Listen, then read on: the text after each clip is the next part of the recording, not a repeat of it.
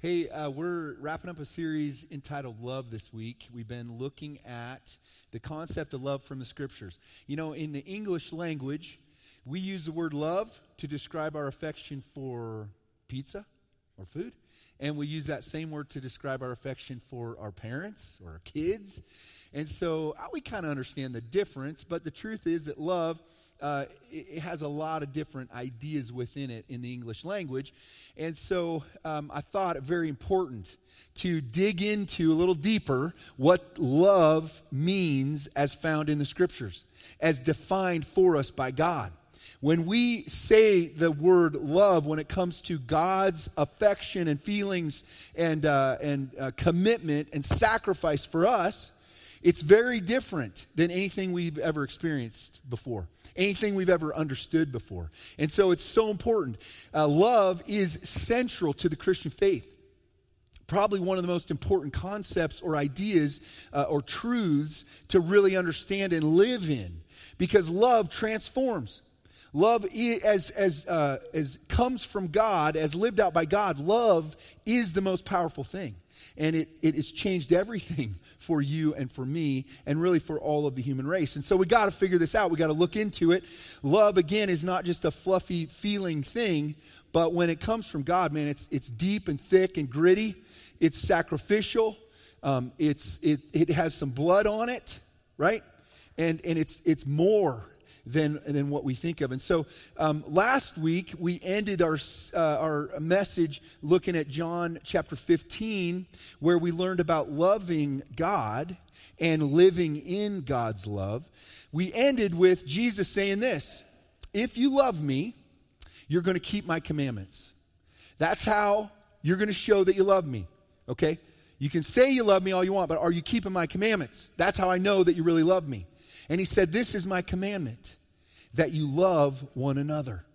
And so Jesus laid it out in John 15, hit us with that commandment to love each other, that is the directive, a command again from God. This week we're going to unpack that a little bit more by looking at another one of the Apostle John's writings, teachings, which is the epistle of 1 John. So if you want to turn your Bible to 1 John chapter 4, we're going to be in a section of that passage today, of that chapter. And we're going to be looking into a little bit more of this command to love, this idea of loving each other. Titled the message today, Love.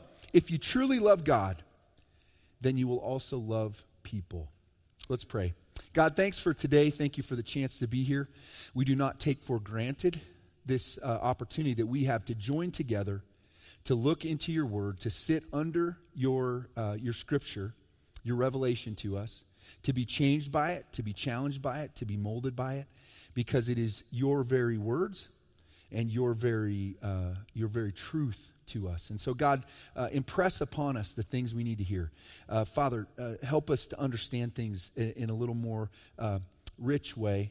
And Father, move us in the areas that we need to change. And I pray these things in Jesus' name. Amen. Again, the Apostle John wrote this epistle. And here's what's really cool to me. One of the really cool things about the Scriptures, about God's Word. You know, the Bible teaches us that the Scriptures, it says all Scripture is God-breathed, okay, or inspired. And that concept is this, that God communicated his truth through the individuals that wrote the words that went on the page. The ones that wrote these books and these letters and these writings were inspired. So God was breathing through them. The Spirit of God was breathing truth through them so that as they penned these words, it is the revelation of God. I mean, it's amazing, amazing thing, and so powerful. It gives us the confidence that when we read the Scriptures, we're not just reading the thoughts of human beings, which some people who are critics of Christianity say that's all it is, but it's not. It's the revelation of God. It is God's thoughts for us. But a part of the process is that God did use human authors. And so the really cool thing as we read the Scriptures is that we see the personalities of these men in their writings. And so today we're looking at the writings of the Apostle John. there are a number of writings of his in the New Testament. They're called the Johannine literature, all connected to him. The thought is, and the belief is, looking at church history, that he had a school where he was teaching and instructing people in being disciples of Jesus and following him. The books, writings in the New Testament attributed to him are the Gospel of John, which again is the story of the good news of Jesus coming to the earth and the sacrifice God made on our behalf and the opportunity to be saved through that sacrifice, right? And then he wrote the epistles of 1st, 2nd, 3rd John, which are letters to the churches. Again, these were instruction to people that were living in community, following Jesus. And then, of course, he also wrote the apocalyptic writing, book of Revelation, which is a very exciting book. You know, a lot of people, the times that we're in, there's a lot of disruption, there's a lot of chaos, there's a lot going on, and people go, is this the end of time? Like, is Jesus going to come back soon? Is the end of the world coming soon? And I kind of think, as I've looked at history, that almost every generation asks that question at some point. And I think it's a good question to ask. It's the right thing to be asking. And I would encourage you to look into the book of Revelation. That is one of God's gifts to us that reveal what's going to happen at the end of time when everything comes to an end. What are we looking for? What is going to take place? And so you should know as you navigate life, how do I know if the end is coming? I mean, certainly we're always getting closer, right? We're always getting closer. But are we there? Are we actually in the last few years or the last few moments before Jesus returns? And so the book of Revelation is awesome for that. Apocalyptic literature. So John is responsible for these. His writings are some of the later writings that we have in the New Testament and really the Bible in general. Some of the earlier books in the Bible, the Gospel of Mark, and some of those that were at the beginning were come around in the 30s and 40s. And then after Jesus, right, AD. And then John's writings are like after 90 into, some people think even maybe after 100 AD. And so there's some of those later writings. John dealt with some serious issues. He was in his gospel dealing with the false teaching found in Gnosticism. Gnosticism is the belief that there's secret knowledge, that you must understand if you're really going to be connected to God. Gnosticism may be a word you've never heard of before, but because it started that early, but it's around today. It's popped its head up in recent years.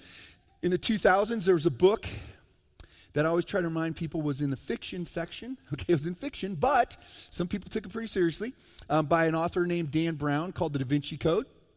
Might remember that. Tom Hanks was in the movie. And so it was a story of things that were subversive and hidden by the Catholic Church primarily. And Gnosticism pops up in there. Some of the Gospels, like the Gospel of Thomas, which is a Gnostic gospel. And it indicates in that fictional book, make-believe story, that the Gospel of Thomas was maybe hidden by the church, right? And it was subverted. It's information about Jesus, but it was held down. Now, the problem is that is fictional because the Gnostic Gospels came along about 400 years plus after Jesus. They were written by people that had no idea who Jesus was. They didn't walk with him. They weren't alive when he walked the earth. And so they're not authoritative. And they weren't discarded through some conspiracy. They were discarded because they have no validity. Okay, so, but many people got kind of bound up in that. And it's easy to get kind of caught up in all that. And so Gnosticism, again, John was dealing with that. His personality is fiery. He was known as one of the sons of thunder. John, as we're going to see today, does not pull punches. He's going to hit us right between the eyes with truth and a challenge about who we are and where we stand. He's not going to be nicey nice. You know, he's talking about love, and we're looking at love today. And just so you know, the biblical concept of love is not just, hey, let's all get around, sing Kumbaya, and have s'mores around a campfire, okay? And just like each other. That's not love as the Bible describes it. That can be part of it, but it's hard-hitting. It's truth. It's caring enough about somebody to wade into some difficulty and get to some good things. So it does affect how we feel about each other. But John, in love, is going to punch hard today. It's part of who he is. He's a fiery guy, passionate about love. Love is a theme throughout his writings. And I have to believe, as many have experienced and did experience in his day, but I got to believe that for John, The love of God, understanding and experiencing the love of God and being around Jesus and knowing how Jesus felt about him, the love Jesus had for him. You know, John's called the disciple that Jesus loved. There was a relationship there that changed his life and that impacted him so much that it permeated all of his teaching and writing. And so we see that. You know, as we walk through this life as human beings, we sometimes can project something, okay, that isn't really true. Sometimes we can misdirect people a little bit by our actions and the things that we project and put out there. Sometimes we might misread somebody's, what they're projecting and doing, and we might misread it as something it is not. There was a little girl who raised a little lamb as a part of her 4-H or whatever. She raised this little lamb. We tried to fix this. Okay. Just ignore it. It's just a little electrical excitement. So we go. Just making sure you're awake. A little pop. So this little lamb grew up, and she raised it, and it had good genetics and everything, and it turned into a grand champion at the fair. And so she entered the arena, and they're auctioning this little lamb off. And so she's out there with the lamb, and it started auctioning it, and the price begins to tick up, and it hits $5 a pound. And the little girl starts crying out in the arena. And she's just there with the lamb, just standing there crying. And then it keeps going up, hits $10 a pound. And she puts her arm around that little lamb's neck, and she's crying and just weeping. And so finally it sells for like $1,000. And the businessman that bought it said, "Hey, listen, I'm giving it right back to you, little girl." And everybody was happy and warm fuzzies. And man, what a kind thing. She obviously loves this little lamb. And so she went home. Well, later in the year, there was an essay contest statewide. And the little girl entered her submitted her essay. She told about how she had raised a grand champion lamb and how she'd been in the arena selling the lamb during the auction and how the price had just begun to go up beyond anything she could ever imagine. And she began to cry tears of joy over just the appreciation, and she couldn't believe what was going on. And as the price went up and up, she cried more and more. And then finally, a businessman bought it for way more than she ever thought she'd get. And then he donated it back to her. And she was like, "I was just elated, and we went home, and Dad barbecued it, and it was wonderful." Listen, sometimes we misread what we're seeing, or we project things to manipulate a situation. Hey, sorry if that was traumatizing to you. Hey, when it comes to love, the apostle is going to settle for nothing less than true God-like love. He's not going to let us off the hook. He's not going to let us take a seat and fake it a little bit. He's not going to let us get away with anything less than the real thing. If we are authentic and real followers of Jesus, belonging to God himself, then we will express love for each other. To not reflect this love for each other, the apostle is going to say today, is to show or reveal that we're phonies. We're not really who we say we are. Our lives are transformed by the love of God. Each of us who have a relationship with him enjoy the forgiveness and love of a good Heavenly Father. The truth is that because you are loved so much, you should love each other. That's what the apostle is saying in this passage. If you're in 1 John chapter 4, follow along as we read starting in verse 7. "Dear friends, let us continue to love one another, for love comes from God. Anyone who loves is a child of God and knows God. But anyone who does not love does not know God, for God is love. God showed how much he loved us by sending his one and only Son into the world so that we might have eternal life through him. This is real love, not that we loved God, but that he loved us and sent his Son as a sacrifice to take away our sins. Dear friends, since God loved us that much, we surely ought to love each other. No one has ever seen God, but if we love each other, God lives in us, and his love is brought to full expression in us." You know, this passage, 1 John 4, 7, and 8, when I was a kid in Bible school or in Sunday school, we learned a song to these words, to these first two verses. It was in the King James Version, so it has some these and thous and things like that. But, it just went, beloved, let us love one another. For love is of God, and anyone that loveth is born of God and knows God. He that loveth not, knoweth not God, for God is love. And that stuck in my head. I remembered it. And it's powerful. It's central to the Christian life. Again, we can't pretend, well, we can, but we are just pretending that we're following Jesus and living for God and experiencing this life of love in Him and not love others. John argues simply that love itself comes from God. God is the source. It's funny as we go through life and when you start out younger, but some people continue this way, we don't always stop to ask the question, where does that come from, right? I've watched as young people discover where the chicken breast that they get in a grocery store, where that comes from, right? And to some, it's very troubling to learn that information, right? For others, like, no big deal. I never was a big deal to me. But anyway, I get it. For some people it is. Where does my food come from? Okay?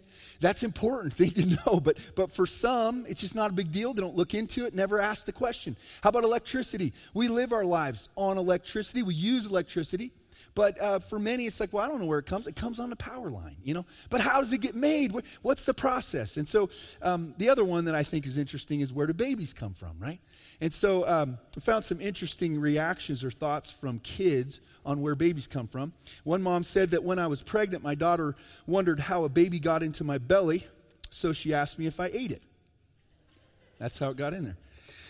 Whew. How about another parent said, when I was pregnant, my daughter wondered, my older child, one parent said, knew babies were carried in a special place inside of mommy's tummy, but they hadn't asked how the baby comes out yet. And so one day he asked Mom if he could see her belly button. And so she said, sure, belly button, what's the big deal? So she showed it to him. And then he looked at it, kind of made a perplexed noise as he walked off. And then she heard him mutter as he walked away, well, there's no door. I think probably some moms wished there was a door. That's how we're... But no door. Another parent said, when my son was 4 or 5, I asked him where he thought babies came from, and he said, the baby store. They have them in cages and stuff.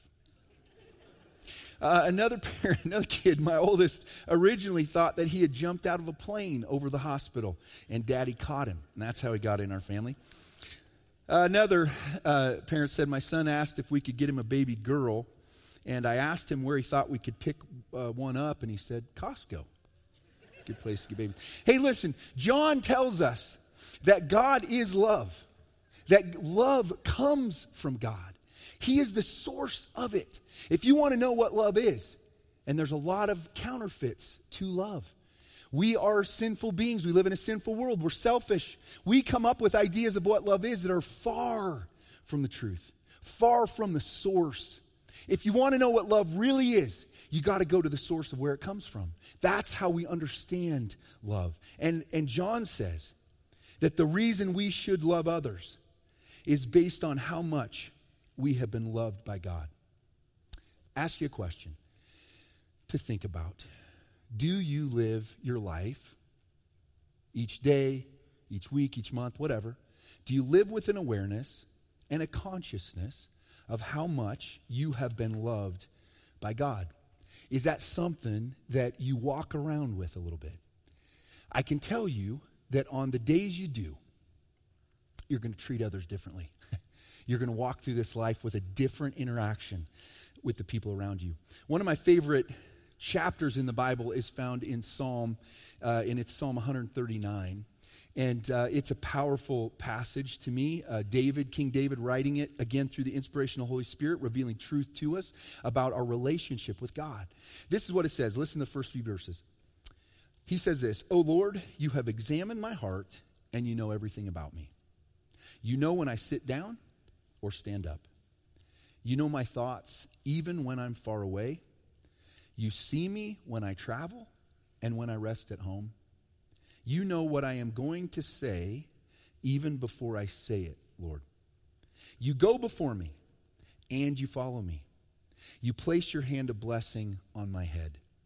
Such knowledge is too wonderful for me too great for me to understand. David presents a truth of how God interacts with us. He thinks about you all the time. You are never out of his mind or awareness. He knows what is going to happen to you when you walk out these doors because he's ahead of you.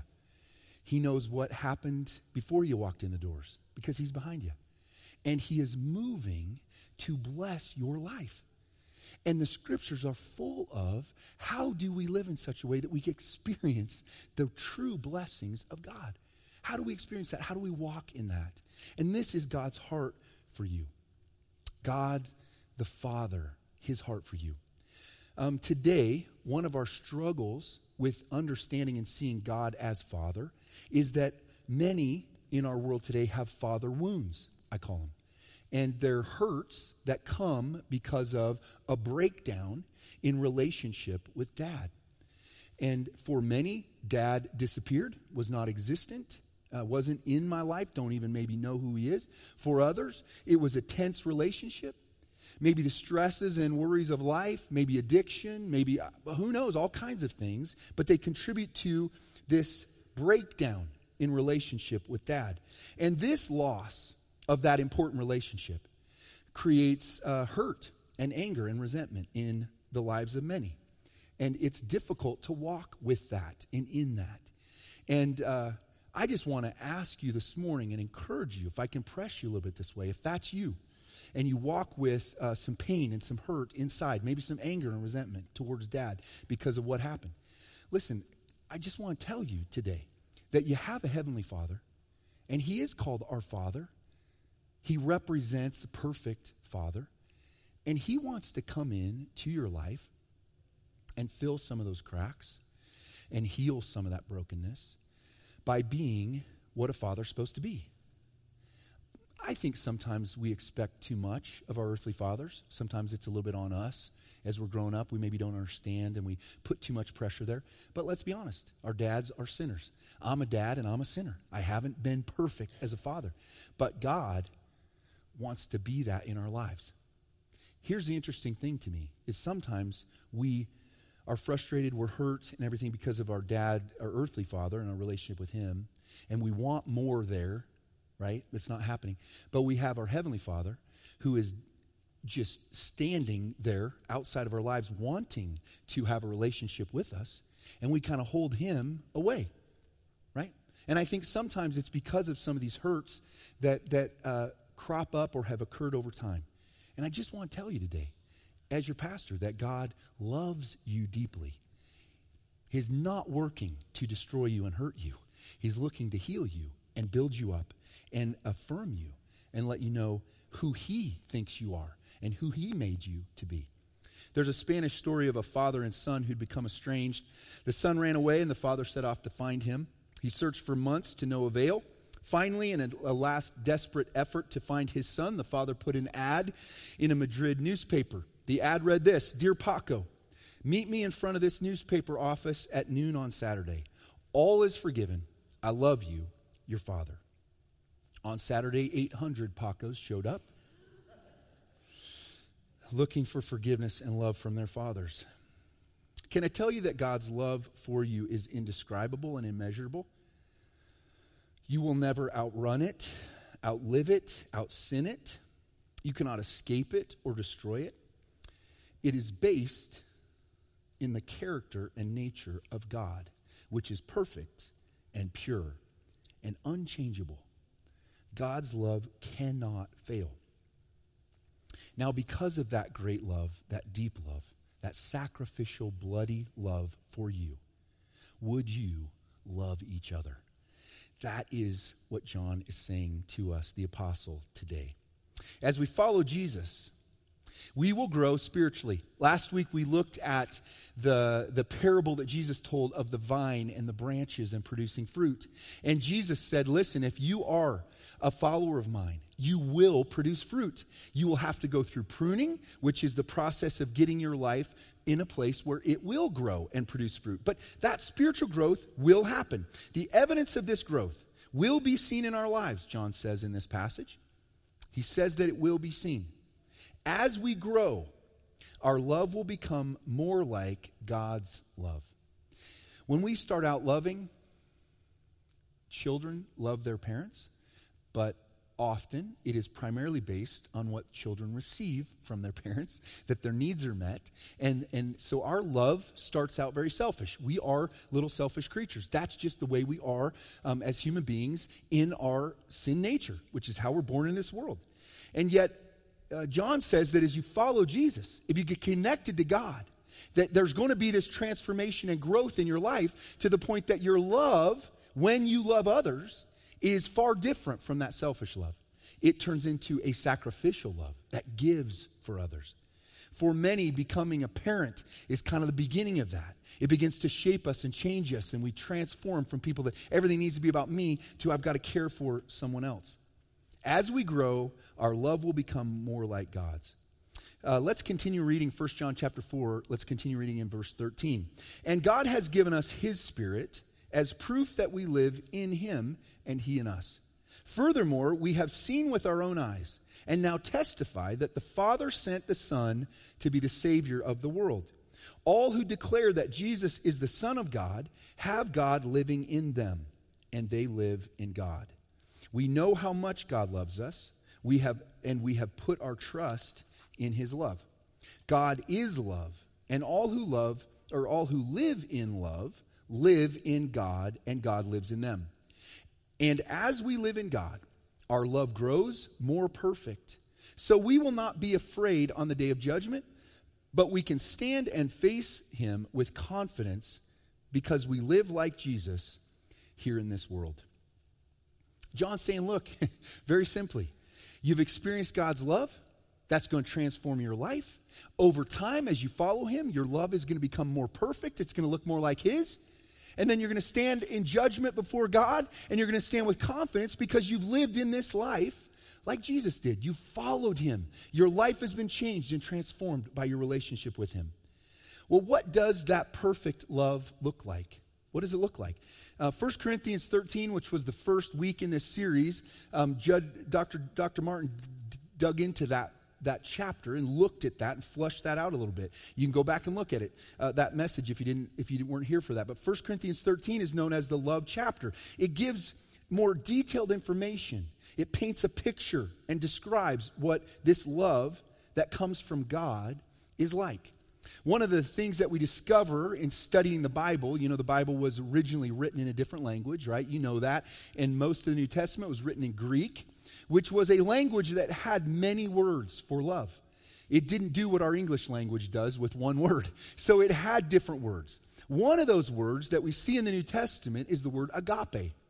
But what's interesting about agape, which is the love that comes from God, unconditional, perfect love, is that it didn't really appear in the Greek language or in Greek society or even in the Jewish society where the church began.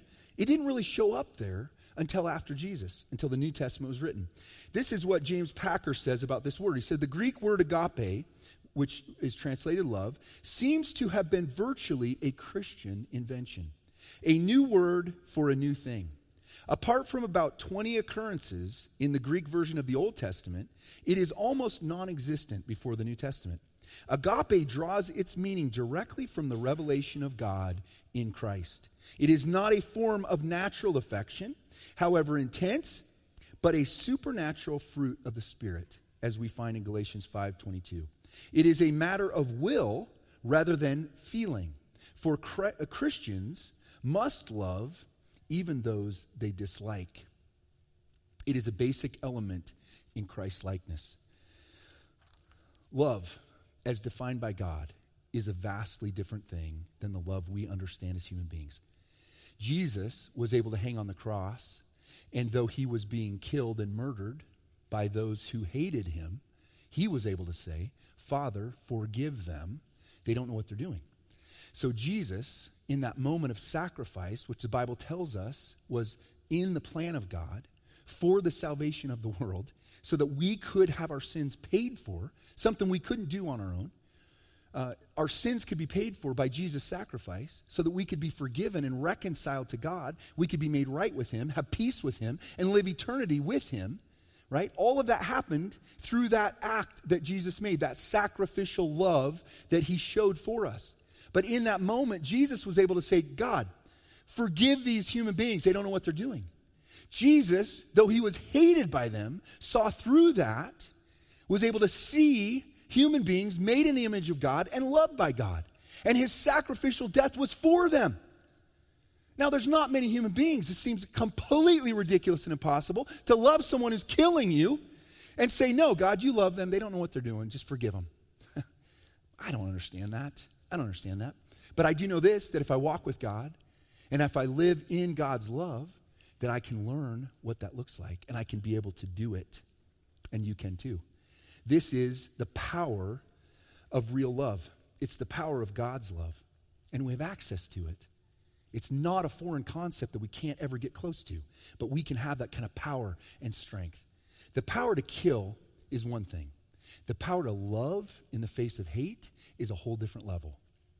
And I think you know that. You know how difficult that would be. And yet Jesus demonstrated that ultimate power. And again, we have access to it. We saw last week that Christians will produce fruit in their lives. And part of that fruit is this love. It's this agape love. It's going to be produced in the life of a Christian as they follow Jesus and live by the power of the Holy Spirit. Character begins to be transformed. Pruning is the process we talked about last week. Just to review, Galatians 5:22. Let's look at it one more time and look at it a little different angle. This is what it says again. But the Holy Spirit produces this kind of fruit in our lives. Love, number one. That's agape love. That's unconditional God love.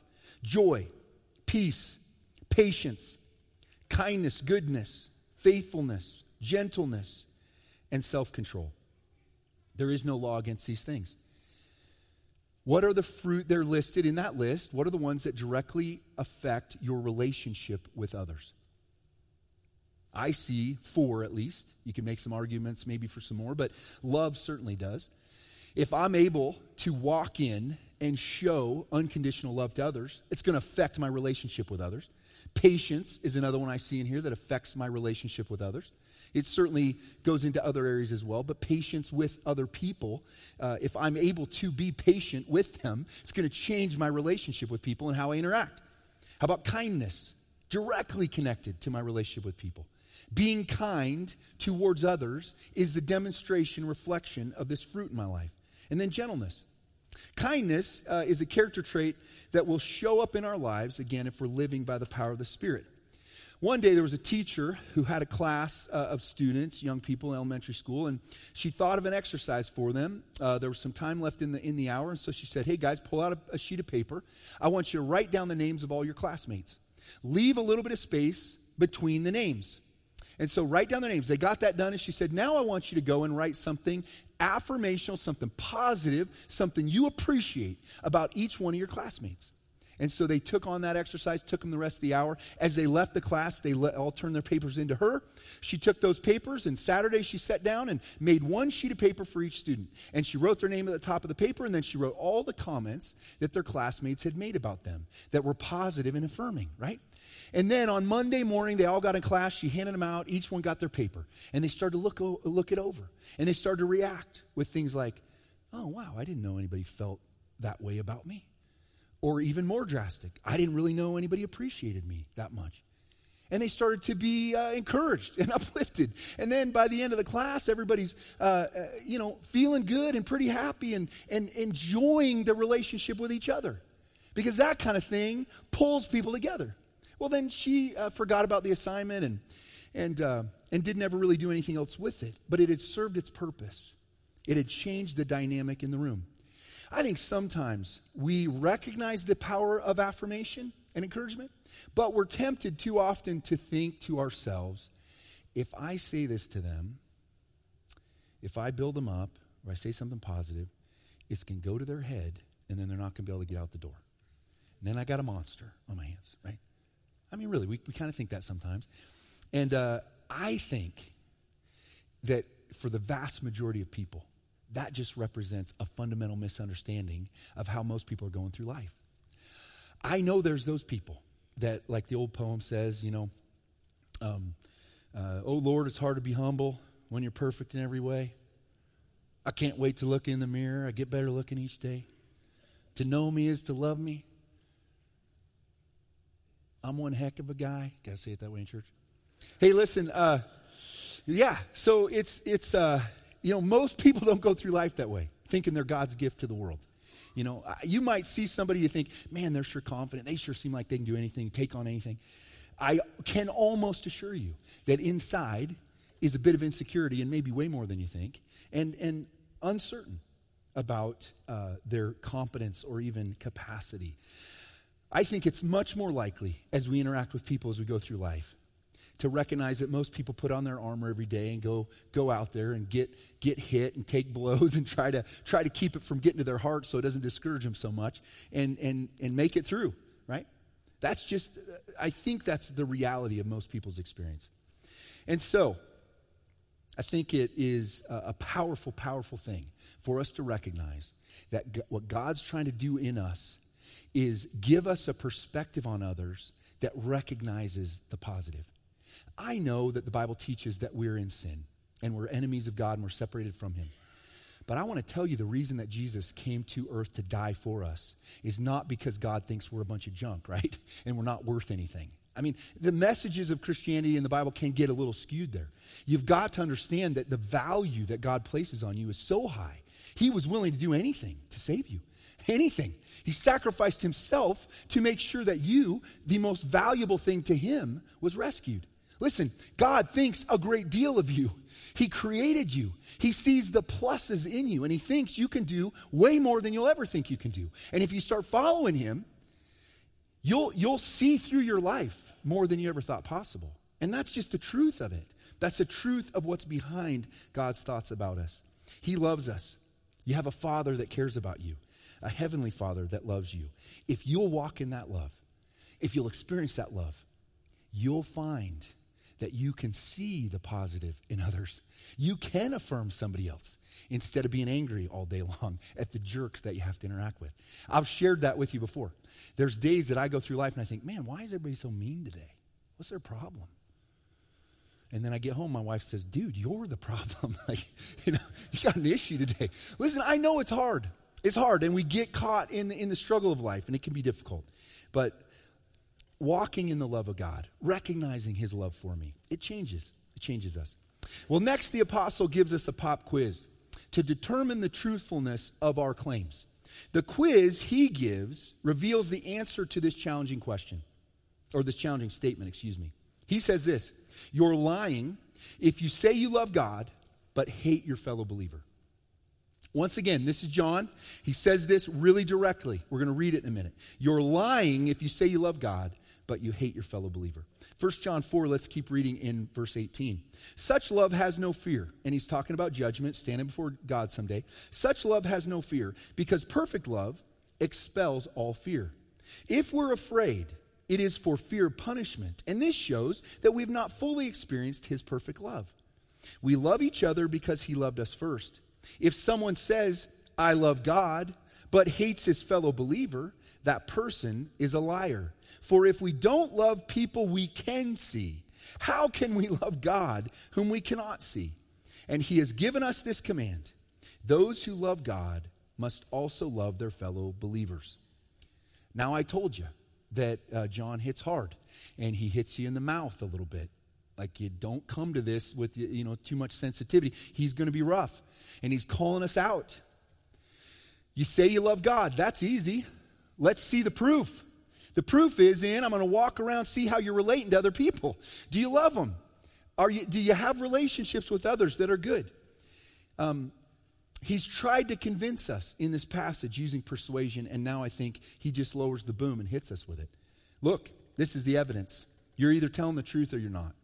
He warns us that if we claim to love God but hate our brother or sister in Christ, that we're a liar, because he says that's impossible. Lying seems to become a way of life for many people, and it's a challenge for all of us. Don't get me wrong. There's aspects of life where it can be very tempting to just smooth things over and keep things working socially, and so it's tough. But there's a book called The Day America Told the Truth, and they did some surveying in there, and they discovered that 91% of those surveyed lie routinely about matters they consider trivial. 36% lie about important matters. 86% lie regularly to their parents. 75% to their friends. 73% to siblings. And 69% to spouses. So lying, unfortunately, can become a way of life. And it's one of those things that the more you do it, right, the more you do it. And it becomes a requirement to get through. And then you got to remember what you lied about to cover, to keep the story consistent. John is giving us a test, and it's going to reveal our true identity. He says, you claim to be a Christian. Oh, good. That's great. Do you love your fellow brother and sister in Christ? Stories told of 4 high school boys that were getting close to the end of the year. They're getting spring fever, and they were itching for a break. Kind of the way I'm feeling about fall right now. But they were getting itchy for it, and so they skipped classes one morning, went out and had some fun, came into class after lunch, said, "Teacher, sorry, we didn't make it to class this morning. We had a flat tire." And she said, "Oh, no problem. You guys just missed a quiz. Grab a piece of paper and pencil, sit down, I'll get you caught up."